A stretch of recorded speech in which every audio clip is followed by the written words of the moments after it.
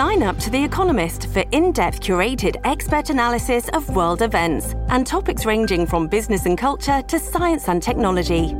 You'll get the weekly digital edition, online-only articles, curated newsletters on politics, the markets, science, culture and China, and full access to The Economist Podcast Plus. The Economist is independent journalism for independent thinking. Go to economist.com and get your first month free. This episode is brought to you by Shopify. Do you have a point of sale system you can trust, or is it a real POS? You need Shopify for retail. From accepting payments to managing inventory, Shopify POS has everything you need to sell in person. Go to shopify.com/system, all lowercase, to take your retail business to the next level today. That's shopify.com/system. Your brain needs support, and new Ollie Brainy Chews are a delightful way to take care of your cognitive health. Made with scientifically backed ingredients like Thai ginger, L-theanine, and caffeine, Brainy Chews support healthy brain function and help you find your focus, stay chill, or get energized. Be kind to your mind and get these nootropic chews at ollie.com. That's OLLY.com. These statements have not been evaluated by the Food and Drug Administration. This product is not intended to diagnose, treat, cure, or prevent any disease. Welcome to the New Books Network. Welcome to the African American Studies channel at the New Books Network. My name is Brittany Edmonds, and I'm very happy to welcome Professor Jafari S. Allen to the show today. He's here to discuss his newest book, There's a Disco Ball Between Us, A Theory of Black Gay Life. Thank you for being here today. Thank you so much for having me, Brittany. I'm really happy to be here. Well, I wonder if we could start by you just telling us a bit about your book. And I'm especially curious about your subtitle, A Theory of Black Gay Life. So can you tell us, what you're going for with this book, and especially that kind of ambitious subtitle, A Theory of Black Gay Life? Right. Yeah, it is. It is ambitious. The book has gone through a few different subtitles, from no subtitle to two different subtitles that I can remember. And we owe this ambition, or, grandiose ambition, maybe, to Robert Reed Farr, who suggested, after reading a version of it, that what I had written was a theory of Black gay life. And it resonated with me because it was actually my ambition to write a theory. So, and it's very important to note that, I'm joking about the grandiose nature of this, because a theory is to say that this is one way of thinking through Black gay life systematically, and through one perspective, one, learned perspective, I think, and experienced perspective, but one perspective. And what I found after writing and after reading what ended up on the page was that far from my first ambition to write sort of sets of case studies of life of Black LGBTQIA folks in particular places and perhaps times, that what happened was looked more like what one of the past subtitles was, an ethnography of an idea. And so it looked more like thinking through the idea. The idea is Black gay. And what we have here is a way to think through Black gay life. And I wanted to de-emphasize the ethnography part for a moment, to broaden this out so that audiences could make their way into this on their own terms and not necessarily on the terms of what people understand as a disciplinary or an academic framework or concept. Yeah, no, I mean, there's so much richness in that answer. And when I called your subtitle ambitious, I meant it in a good way. I actually think your book is quite capacious and preparation for this interview, usually my interviews are very structured and I kind of march forward through the book, hitting on all the points across the author's chapters. And as I was preparing for this one, I was like, oh, well, you're going to need a different approach, right? My interest in the subtitle also has to do with some things you just said in response to that first question. Like, I'm curious about the use of the word theory, and you kind of sort of parse that as one way of thinking through Black gay life systematically. And I was really interested in that word simply because of all the theoretical work you do around sort of systematized thinking in the monograph itself. And so I have a question about that. But then I'm also very curious about Black gay, that as a formulation to capture what's being described in this book. And of course, we're going to dig into your chapters where you're actually sort of interrogating that formation. But I wonder if you could say something about, theory in that subtitle, and then also Black gay, and how both of those things might be important to the different kinds of boundary pushing you're doing in the book. Thank you for that question. That's a really sensitive question that you see. I think you see what we're here. The Black gay part is, in fact, and I think I to subtly argue that in the beginning, that what we may have lost in the translation from Black gay to Black queer, or gay to queer, or from gay Black to queer, or what other sorts of names people have for how they live and love and think. And so with Black gay, I'm trying to specifically talk about and begin in the long 1980s, when the term Black gay emerges. And importantly, it emerges alongside gay Black. And, we get into a bit of the controversy, Black gay versus gay Black, which has more to do with people's feelings as grammar. But wanted to specifically that moment as a time in which lots of groups that have begun to differentiate or think about their specific naming apart from gay. So, for example, in Black gay includes Black gay women, which would be who also many times call themselves lesbians, but not always, right? Black gay men, trans folks, gender non-conforming folks who at that time may have called themselves transsexual or transvestite or simply gay. And it is important to note at least two things with this, with the slippage in the language, or the movement of the language, that we can look at Black gay as an aspiration of one community in which we understand ourselves, and by ourselves I mean lesbian, gay, bisexual, trans folks, and queer now folks, as one community, and that we understand that we need to be at the edge of each other's battles, and that we are fluent in each other's histories, et cetera, et cetera. We know historically that that was not always the case. And one of the reasons that it was important for Black women to specifically name themselves Black lesbian with a capital L is because of attempts at erasure and the same sorts of politics of asking women to put their to either put their politics on hold, or not recognizing the other members of the community, Black gay men, not recognizing their leadership, perhaps.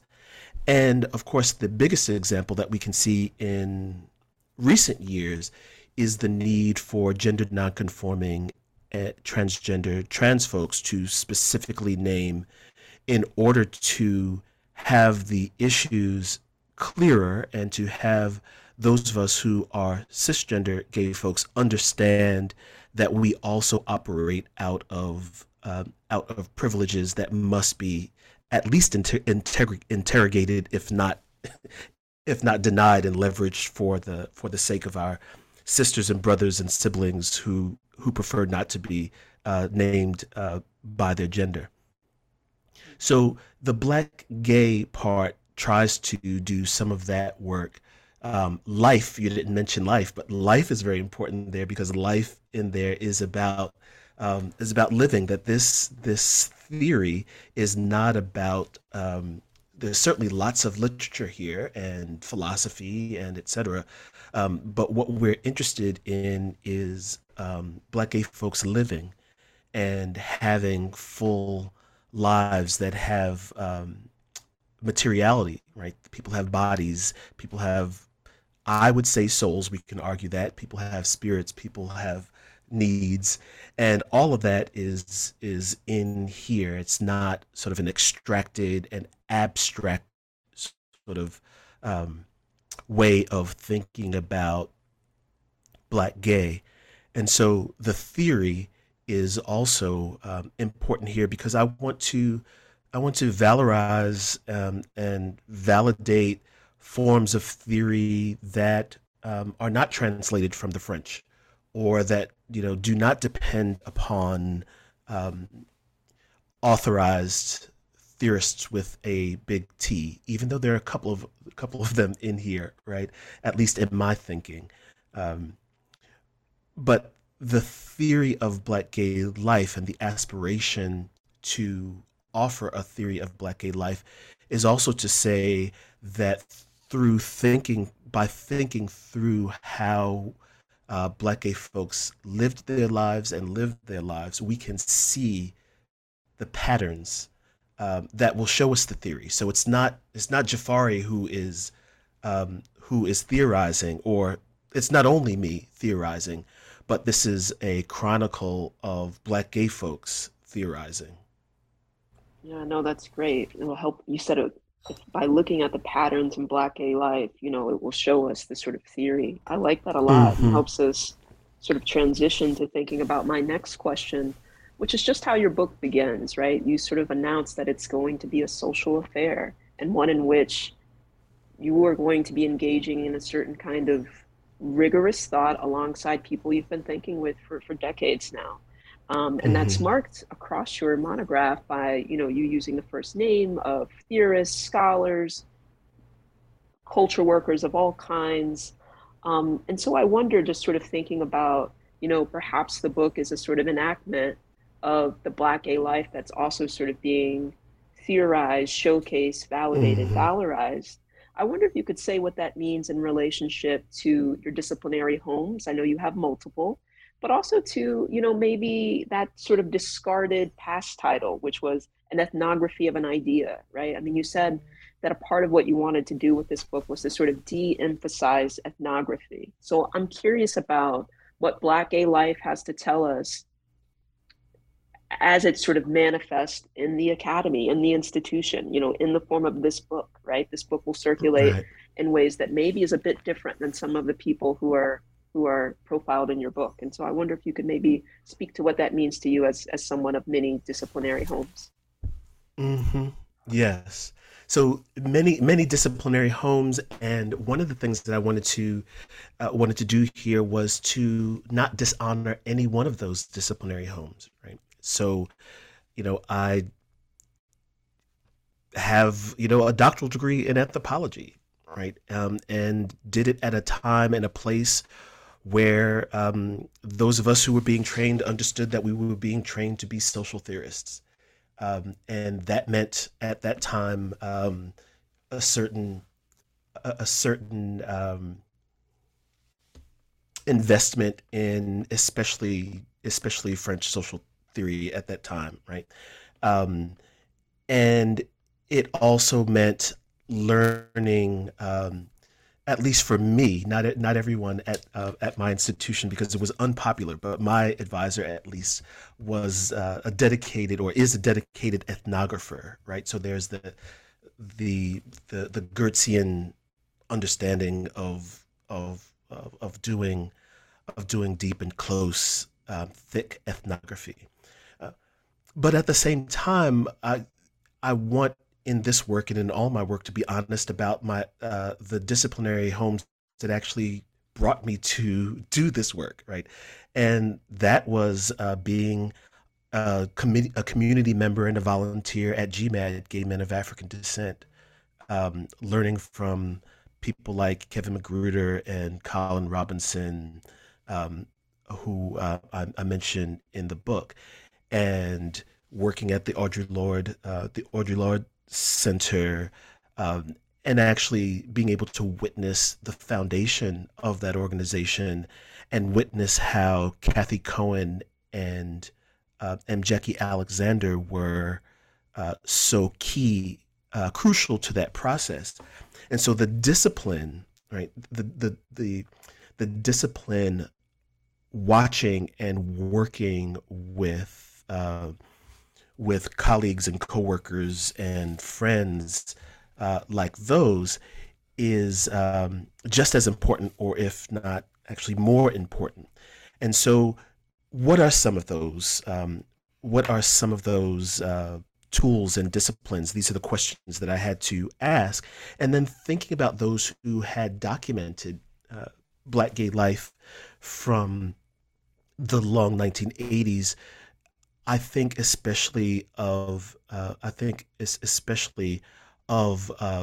Marlon Riggs, right? So Marlon says in Tongues Untied that he's interested in an anthropology of what is, he defines anthropology as anthropology, the search for what is utterly precious.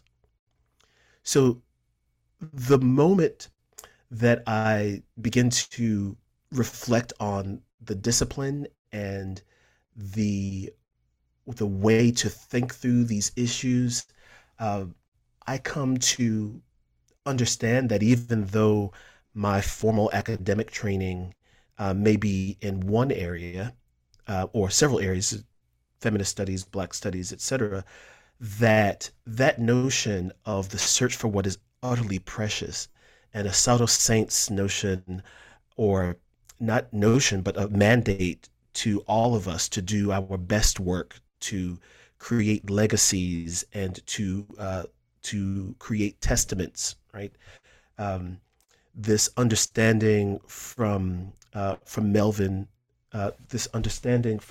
Dixon that that those of us who are on this earth and healthy must remember and must call the names of those who have gone before. It occurs to me, and it occurred to me during writing of this work, that is the sort of the highest discipline that I needed to pay attention to and that I needed to honor in this work. And I find that in so doing, that what I'm actually doing also is contributing to the long Black intellectual tradition, right? So Manning Marable talked about 3 different positions, right? That is, the work must be corrective of work that has gone before that may have been racist or heterosexist, misogynist, just wrong. It should be descriptive of what Black folks are doing from our own perspectives, and it should be prescriptive. That is, it should give a vision for what should happen. And I think that that the discipline of, I wonder, is Black gay a discipline? I call it a habit of mind, but we can also think of this as a discipline, right? That the way that the folks that I talk about in this work, in the beginning of this work from the long 1980s, taught us to work, the ways that they taught us to work allows us to do Black studies in a really relevant and fresh way that is also centrally located in the best of that long tradition. Yeah, no, in your answer, you touched on so many parts of the book that I'm sort of anxious to dig into. But I wonder just quickly, I wonder, one, I liked your mischievous look when you said, Black gay is a habit of mind, not a discipline. So I just want to note that. But the thing I'm curious about is like, do you want this book to land in anthropology? Do you care how it's received by other anthropologists? Do you think it does something that anthropologists need to be aware of? And I mean that both at the level of methodology, at the level of how the work is presented. That's where we're going to go next, because I'm anxious to talk about chapter 3, which you brought up by, name checking GMAT and also sort of Marlon and others. But I wonder, I'm just it's my own curiosity I don't know if you have any designs on anthropology, because I agree with you that this book firmly fits into a Black intellectual tradition. So, I would have said, so one of the things that I'm finishing right now, and it's overdue, is a chapter in a book called Queer Anthropology that is being edited by my colleague Margot Weiss,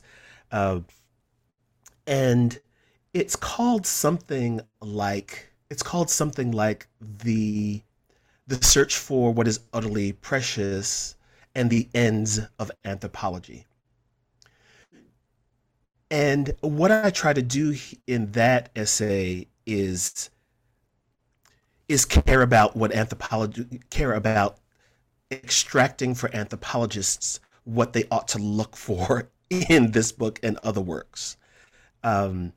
Because I think that it will be helpful for all of us, for example, to think through how some of the work of Audre Lorde, for example, Cathy Cohen, M. Jackie Alexander, can point anthropologists to ways to do their work better.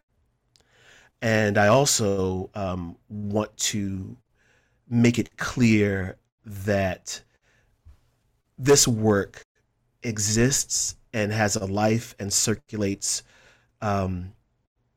without anthropology. I want to say irregardless, right? Because I want to make the point by being by using that word that's not a word but is a word in African American vernacular English. Because to answer your question plainly, as I was writing about this, no, I did not think about anthropology, and I think that it may work better that way for anthropology and anthropologists if those of us who have some way of doing our work that can be useful just do that work without having to translate it, without making it completely legible, because it is in doing the work of understanding. So I'll just say that I think it works. It would works for anthropologists, and I make this case in the essay that while since the 1980s, feminists, queer scholars, and many black scholars have tried to follow Faye Harrison in this really noble mission of decolonizing anthropology, and constantly critiquing anthropology and having come to Jesus moments with important essays, every year. My friend and former student,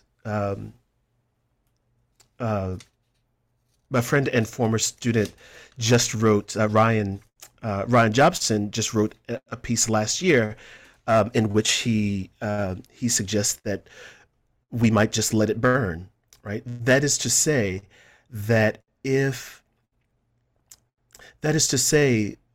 we ought to think about allowing some of us simply to do our work and not being constantly burdened with explaining things to anthropology and fitting things in an anthropological frame. Yeah, no, that makes sense. And I really like that answer. So thank you. I wonder if we can think about, I want to go to chapter 3 just because you brought it up and it was one of my favorite chapters. It's called Other Countries, and in it you weave so many different aspects of the long 1980s together. but then also sort of your own experience teaching about this sort of moment, which you call the Black gay classical period. So you also weave in your own sort of pedagogical accounts of teaching about sort of major figures.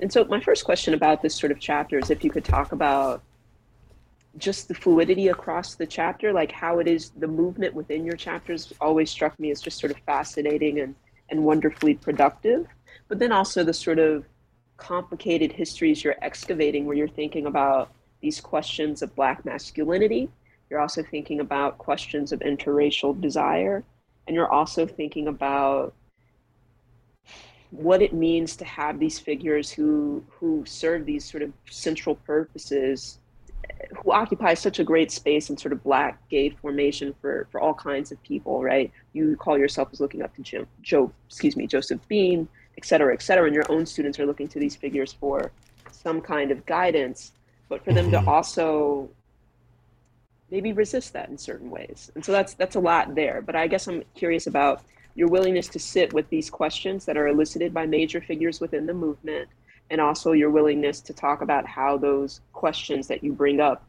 refract across many periods, including your own personal history and in that of your students. Right. So thank you. I'm glad that you found the the movement between these time and spaces productive. They are both reflections, some of them reflections and refractions, and there are huge time periods perhaps between one section to the other, and sometimes thematic changes, and certainly in one section there may be literature and autoethnography and some social theory, etc. But it was purposeful to give that sense of the here, the yesterday in today, and the here and now, and to really reflect the way not only I see us living, but the way that I try to impart this to my students and to younger Black gay or Black queer folks.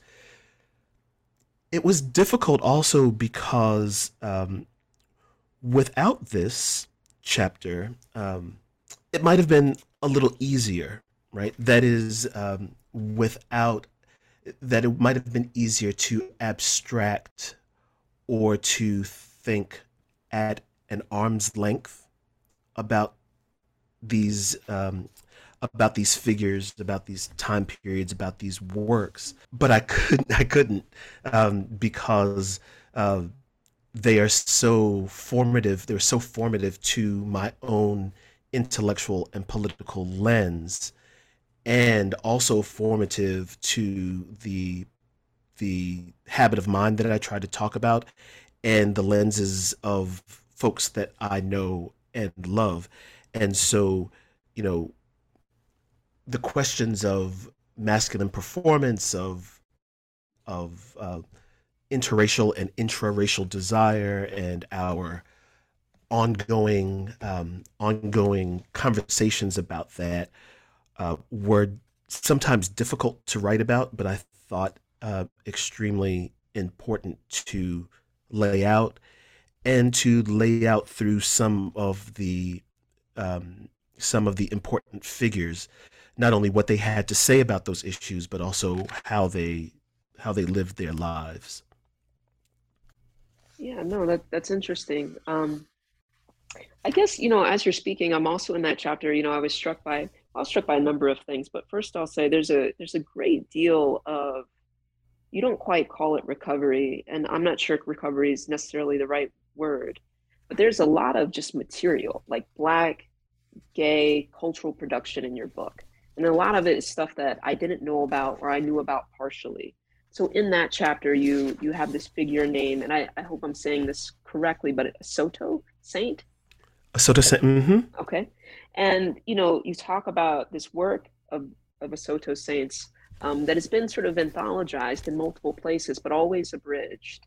And so I wonder if we could use a Soto Saint to think about how voluminous it seems the archive is for Black gay life, right? I mean, your book is sort of teeming with all of these moments that I did not necessarily know about, but also how it seems like the same moments keep popping up. And so you consider this by Hmm. way a bit of by way of Melvin Dixon, but I wonder if you could just, I don't know, reflect on that weird part of the archive and what that means for writing a book like this, or even for that chapter and your inclusion of your own personal experiences within the book. Right. Yeah, I was really struck by the fact that Asato's really important essay that had been abridged, that had been uh, added to or included in two very important anthologies, was abridged. I didn't know it was abridged until I read an article by a colleague, Andia Billy, uh, and her footnote indicated um, indicated where I could find the original, and I talked with her, and it was really a revelation to see that there was so much more in this essay than had been published before. And so, that has a lot to say about editorial choices and about the archive. And in this book, there are moments. So to add Asado is not earth shattering, right? He's clearly one of the most important figures. Yet, as I argue here, I don't know that he is always put to the best use critically, or that the archive is teased out enough. And my job in this book, I didn't set out to give a comprehensive view of any one of the figures, but it's gratifying for me to hear that you found things that you hadn't seen before and other things that you had seen before you see repeated, because like any habit of mind, like any discipline, like any tradition or canon, if you will, there are individuals and works that we return to over and over again. And at the same time, with our archives, there are still works and individuals yet to be discovered. There are works by important individuals that have not been fully researched. There are figures who were perhaps at the periphery of the places we know well, like Philadelphia, New York, Los Angeles. But then there's a whole, just in this country, there's a whole middle of the country, um, uh, or excepting Chicago, right? We know some figures in Chicago, but there's so much more to know. And this notion of a Soto and being more than the Asoto we know, but also Yves Francois Lubin, like his actual government name, right? As someone who um, was a migrant who migrated here from Haiti, is important in the 1970s, is important to sit with. And then when we get to another piece, for example, the I'm looking now for the poem that I reprinted here, because the book is out of print. But to think about um, our Black Gay Renaissance, as folks have called it, and not be able to then call up Adrian, right?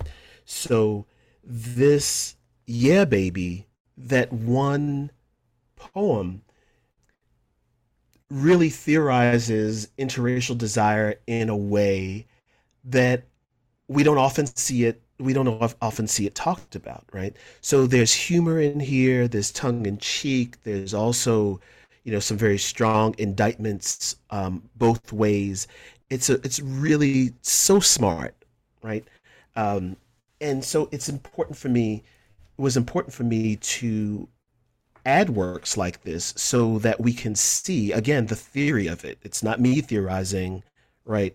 That the author, the poet has also already theorized this, and then that goes the same for or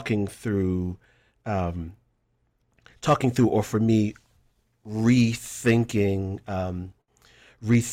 small or short films here, right? That had not been talked about before in academic work. And so you used the word recover before. I don't know, and we neither of us know whether this is like really recovery, right? But it is important. What was important for me to have at least this acknowledgement and this, even if it is a provocation for other people to think about these works in ways that they hadn't been thought about them before, or to go out and find those works, right? And to look at them themselves and find out what else is there in the archive. This episode is brought to you by Shopify. Do you have a point of sale system you can trust, or is it a real POS? You need Shopify for retail. From accepting payments to managing inventory, Shopify POS has everything you need to sell in person. Go to shopify.com/system, all lowercase, to take your retail business to the next level today. That's shopify.com/system. Yeah. As you were speaking, I was thinking about, and sort of looking back through the book as well, what feels so special about reading through your chapters. And I'm still trying to process why maybe this third chapter, which we're talking about right now, but really what we're saying stretches across the book, but why that third chapter strikes me so intensely. And I think it's curation is what such, seems very special about your book. It's the way that you're bringing up things, sort of putting them in conversation with each other. But also there's a lack sometimes, and I mean this in a good way, of a kind of resolute critical comment, right? And so one of the things that I think is very sort of unique about this book, and I wonder if you'll speak to this just for a bit, is, I mean, you show Black gay life through its conflicts. I mean, you even feature moments where people are arguing with you on Facebook about, your own embeddedness in the neoliberal academy. And so, I mean, I think a part of what felt so special about this book is just the sort of texture of life that you're able to tap into. And as much as you're sort of remarking upon various forms of precarity, right? I mean, AIDS is always at the backdrop of this book. What's really at the fore is Black life, right? Is Black gay life. And so I just wonder if you could talk about that, maybe in relation to the archive, because I also remember sort of reading that question, like, why not Joe? Why not Melvin? And those questions just sat with me, like, okay, maybe the problem isn't always that there aren't archives. Sometimes the problem is that we're not even looking at what's in the archive. Right. We just keep repeating that there aren't archives. And so I know I just said a lot, but I wonder that decision to leave, to just display, maybe to curate. I wonder if you could speak to that, maybe in relationship to the archive, in relationship to these figures who we want to pin down and make into idols of a kind. And repeatedly, you show that doesn't quite work. Like, maybe the lesson that you should take from this is not that. I mean, that seems what it comes to be for your students, at least. You're like, well, maybe you're asking the wrong questions about these figures, Right. Yeah. Thank you for that. Because it's that. So, one of the first things, right? There are archives, right? And there are living people who can tell you stories from their own perspectives, right? There even, we don't even have to go to archives. There are books that are well in print that folks have just not thought about enough. But when I hear you talk about the curation, a few things come to mind. One is that may be an anthropological disciplinary thing that I resist. I don't want to make one critical comment about one figure or one text or work to stand in for an entire period or concept, right? I want the texture of the social action, right?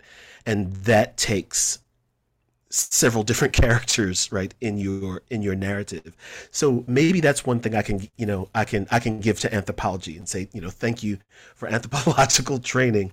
But then I can come back and say that that's also about, it's also about a sort of observation and storytelling that I learned at home.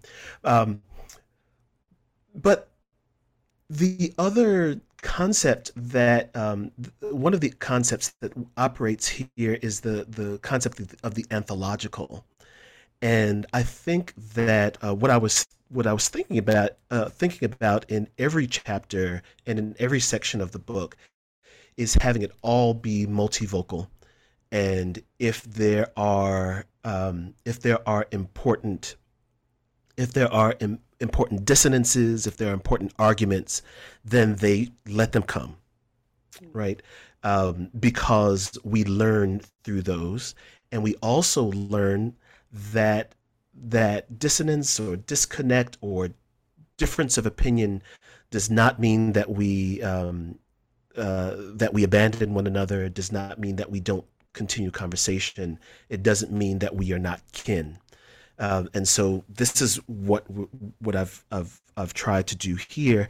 And one of the things that I also learned myself as a member of the community and as a member of organizations, where two or more Black gay folks are gathered, there will be conflama also, right? There will be stuff that's going to be fabulous and lovely and sparkles and unicorns, but there's also going to be some shades, going to be some differences of opinion, and we ought to learn better ways to work through that. So I think that I tried to give that sense of the anthological, that various people have various ways of seeing things, and to be upfront with my dear reader about where I stand, so that I'm not trying to be slick and run anything by people. My feelings and my position is going to be clear, but it's also going to be clear that this is not everybody's position, and that my position doesn't always work really very well for me, right? And so learn.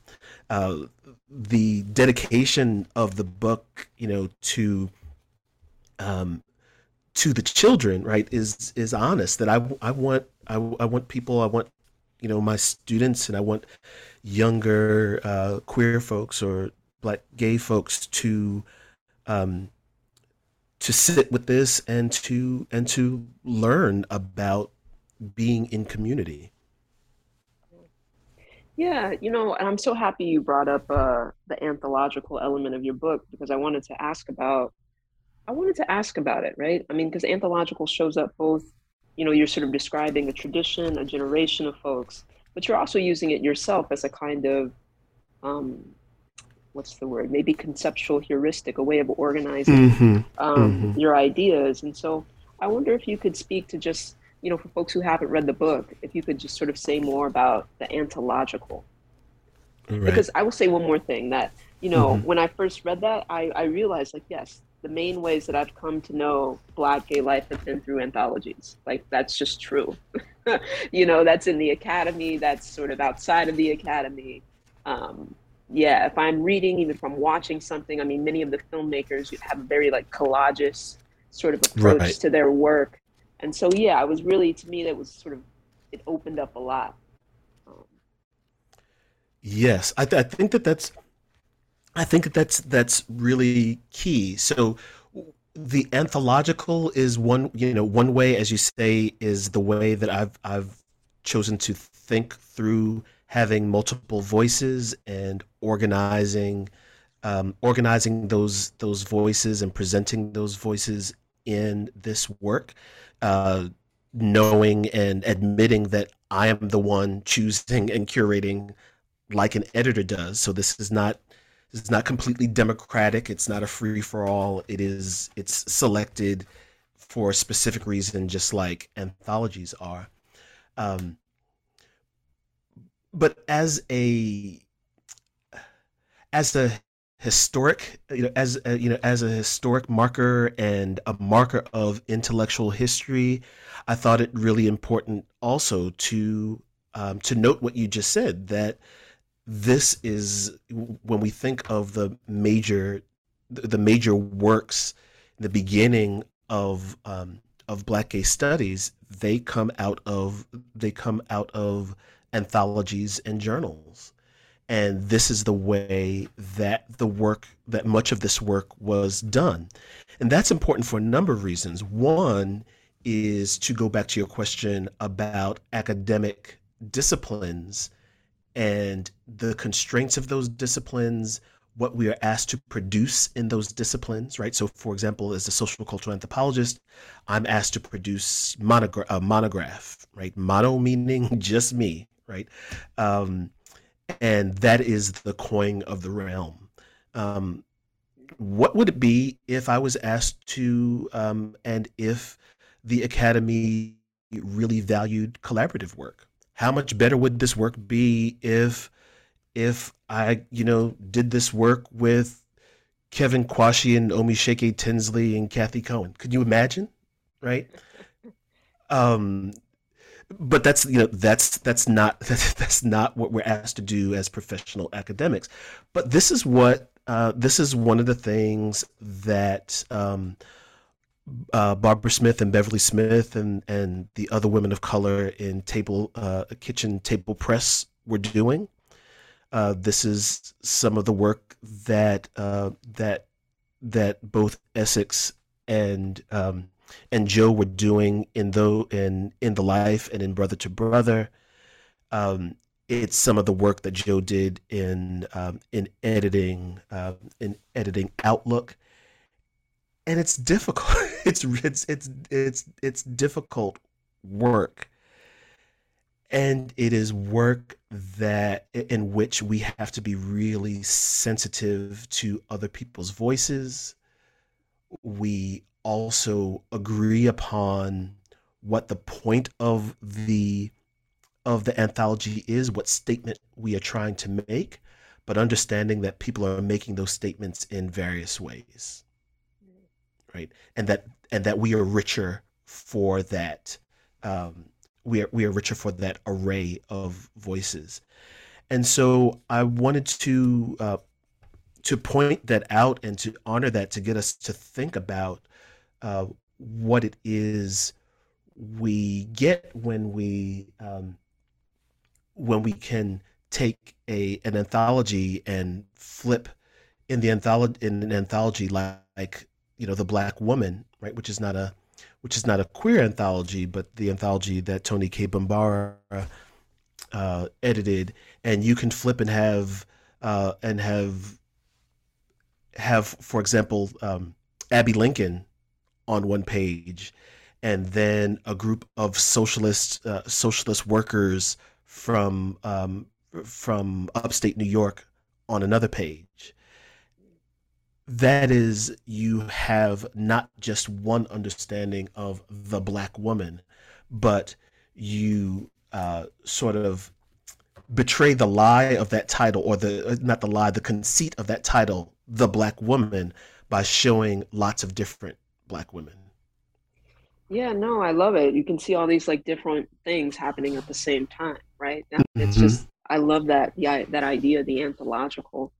I guess I'm curious about then how you would describe the differences between the two parts of your book, and the third part's the conclusion, but the two parts, which is the anthological generation, and then the second part is me find it. Bonds and Disciplines. So I'm Bonds and curious Disciplines, about, right. yeah, I'm curious about that.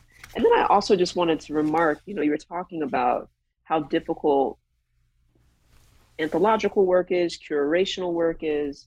And I wanted to just see if you wanted to say more about that in relationship to the Black Queer Diaspora Working Group Symposium and also the sort of subsequent journal issue, just because you, in that, I mean, I was really struck by how vulnerable, and this happens across the book, but you were willing to say, look, I have regrets. I have regrets in relationship to how that working group, how that sort of journal issue came to be, how it eventually found itself in the world. And so those are my two questions. Yeah. Right. You specialize in the hard questions, right? So that second part, that Black Queerpolis, is meant to be, you know, after we move out of the long 1980s, here we are, where we have something called Black Queer Studies, right? And, you know, what are we going to do with it? And what is it? What are the lessons we can draw from that earlier period, that nascent period for now? How are these how are they alike and how are they different, right? And yes, I mentioned that anthological work is difficult. That is, it is difficult whether you are actually, you know, doing an anthology or a journal article, or whether you're trying to just think anthologically, think collaboratively, because as I said, in the realm where we find ourselves in the academy, that is not what is that's not what is expected, and certainly not what is rewarded. And so, like the third chapter, you know, I guess I thought, you know, if I'm going to talk about, you know, my romantic failures, right? You know, I might as well talk about professional failures or professional missteps, or so that somebody can learn from them, right? And also, I think because, you know, speaking of that that Black queer diaspora issue that we're, you know, extremely proud of, I think that it's that some of it, especially, you know, my introduction may get misread when I talk about the social erotics of love, may get misread as if, you know, all of us, you know, are girls together all the time and we're just holding hands and, you know, skipping through fields, and that it's all easy.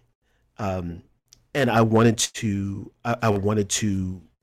and felt that it was necessary for me to tell more of the truth so that people can see that that's not, I didn't say that it was easy. And I didn't say that that there weren't barriers. And so this is why we call it bonds, because, you know, your bonds and disciplines, because there are personal, intimate bonds between many of us as colleagues and as friends. Yet we come from various different disciplines, and with different ideas about whether we're making a discipline together, right? And so I wanted to do what Barbara Christian asked us to do. So that chapter begins with an epigram where she says, but what do we think we are doing anyway? And Dr. Christian is always, I mean, her titles are always fixing, right? And she says, I begin my reflection on the state of Black feminist criticism with this memory because it seems to me we so quickly forget the recent past, right? And so I didn't want us to forget the recent past, because that moment of nascence has so quickly turned into something else, and just very quickly, right?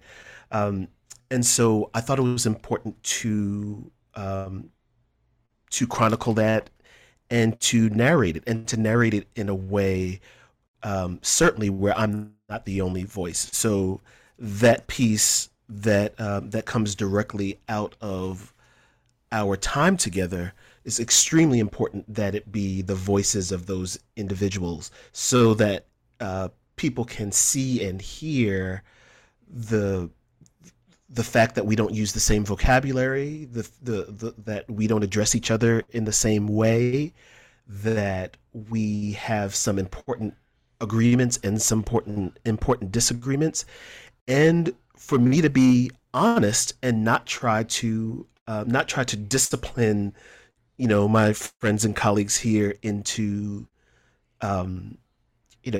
everyone into one paragraph, right, of summary, but to have the richness of our conversation rendered fully, right, and in real time of the occurrence.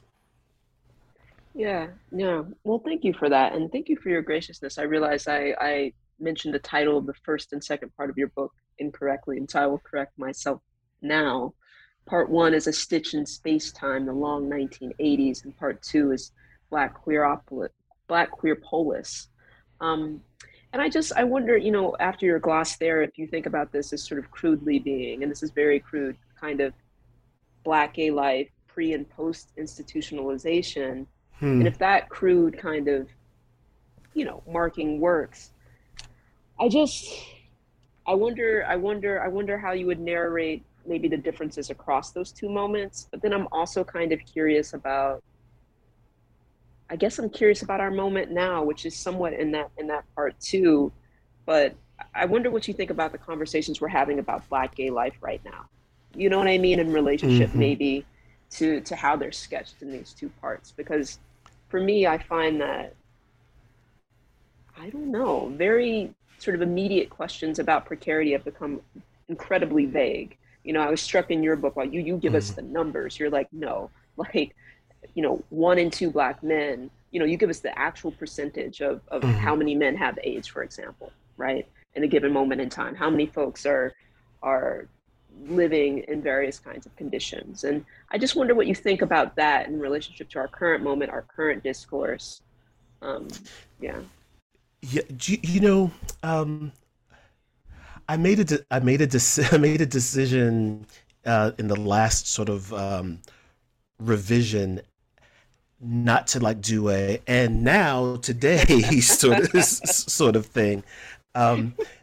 And I realized, and I had good intellectual reasons for that at the time, but I realized in talking with you that it was also, I didn't want to come off as, the doddering old guy who's like, y'all kids are doing it all wrong. Why, you fucking up here and blah, blah, blah. And so, but as I read the last iteration, I realized that it's here without my having, like a lot of things in this book, like without my having to say explicitly, it's here. And some of it is in the letter, like in this chapter in Bonds and Discipline, the letters that Omi Sheke Tinsley and I write together. Yes. And she goes there, right? And she goes there by saying, everything was so promising when we were beginning assistant professors, and this is what was happening. And now that has changed, right? So she's talking about institutional constraints, right? She's talking about the political moment changing there. But I think that she is also, and then I also want to point to the intellectual stakes there, right? And so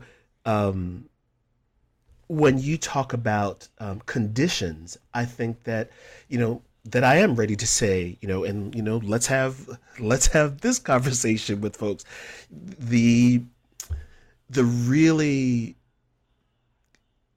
My attitude is let 1,000 flowers bloom, that we need all sorts of work from every discipline, from every habit of mind. We need to all be in conversation. And at the same time, I think that, what I see reading some newer works is is a willingness to shift from material conditions to really erudite in many cases, and in many cases beautifully written meditations that that may be great on their own, and at the same time, I wouldn't want to see everybody do their work that way, right? And I also realized reading the conversation that this comes up in the conversation at the end of Bonds and Discipline. We're having a conversation about interacting notions and analogs between Black and Black lowercase and Black with a big B, and people of color, et cetera, reconciling contradictions, et cetera. And in the Q&A, Calvin Warren, who was a graduate student at Yale at that time, asks a question about subtle distinctions between materiality and the literary or the metaphorical. And Michelle responds in a really, and I was struck by how beautifully and how succinctly she was able to respond. Not surprised because she is not always brilliant, but surprised that in that moment it came so quickly, right? And so she says the object that stands outside Black queer discourse is the same one that stands outside of almost all discourses, and that is the body, right? So here she is pointing us to the materiality of the body and the need to think through discourses and archival materials relevant to and in reference to our corporeal selves, right? And then Lyndon says, so precisely the place where the physical fails, where language fails, where there's an inability to talk about something that is not material, the metalinguistic perhaps, he talks about the metaphysical and then brings Audre Lorde and M. Jackie Alexander into the frame, right? So here, what happens without this is not my writing this. This happened just the way that just the way that it is written here. I didn't move anything around, but the conversation is the end of this conversation is where I would pick up what you're asking now, right? To say that the importance of our material selves, our material needs, and the importance of the metaphysical needs, the connections to each other, the connections to spirit, the connections that we can't see, are things that I'd like us to think about more and do more work on, right?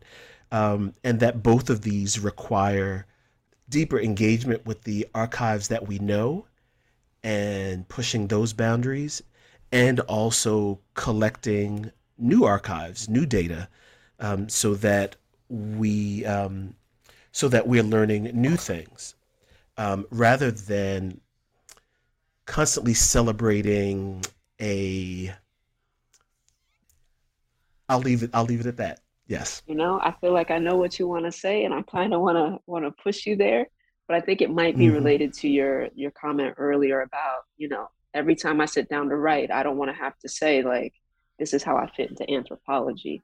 And it does seem like a lot of work today is geared toward celebrating the fact of our lives as in and of themselves transgressive or theoretically productive, rather than the fact of our lives as sort of material beings who, like you say, need things in the world, including each other. Right. So I don't know. And I'll answer this way. So I appreciate you. I appreciate you being polite and not pushing me there. But I'll say it this way, that I understand, and have understood for a long time that many people regard anthropologists, and other social scientists as flat-footed and just tell us the story, just describe it, and go away. That may be seen as less sophisticated than other sorts of work that that requires and is in that requires engagement with high theory and continental philosophy, for example, right? And of course, a lot of anthropologists do this, right? But I'm saying this just to say that work is still important, right? That a description of our lives is still important, that a close reading of our works is still important, and that if done right, the sophistication of the theorization is going to be right there because, and again, Professor Christian told us, my people are a race for theory, that you're going to, the moment that you sit down in a room of Black people and begin listening and recording, you are going to find really dense theorization, right? We don't necessarily need to refer to only European disciplines and their greatest hits in order to justify our work. And that said, as someone who is clearly very interested in some of that, right? But you should find those folks in the notes, not up front. I think that's a great note to end on. So thank you so much for talking with me today. Thank you so much. This has been a great conversation. I thank you for reading so generously and so deeply, and for the conversation. Thanks so much, Brittany.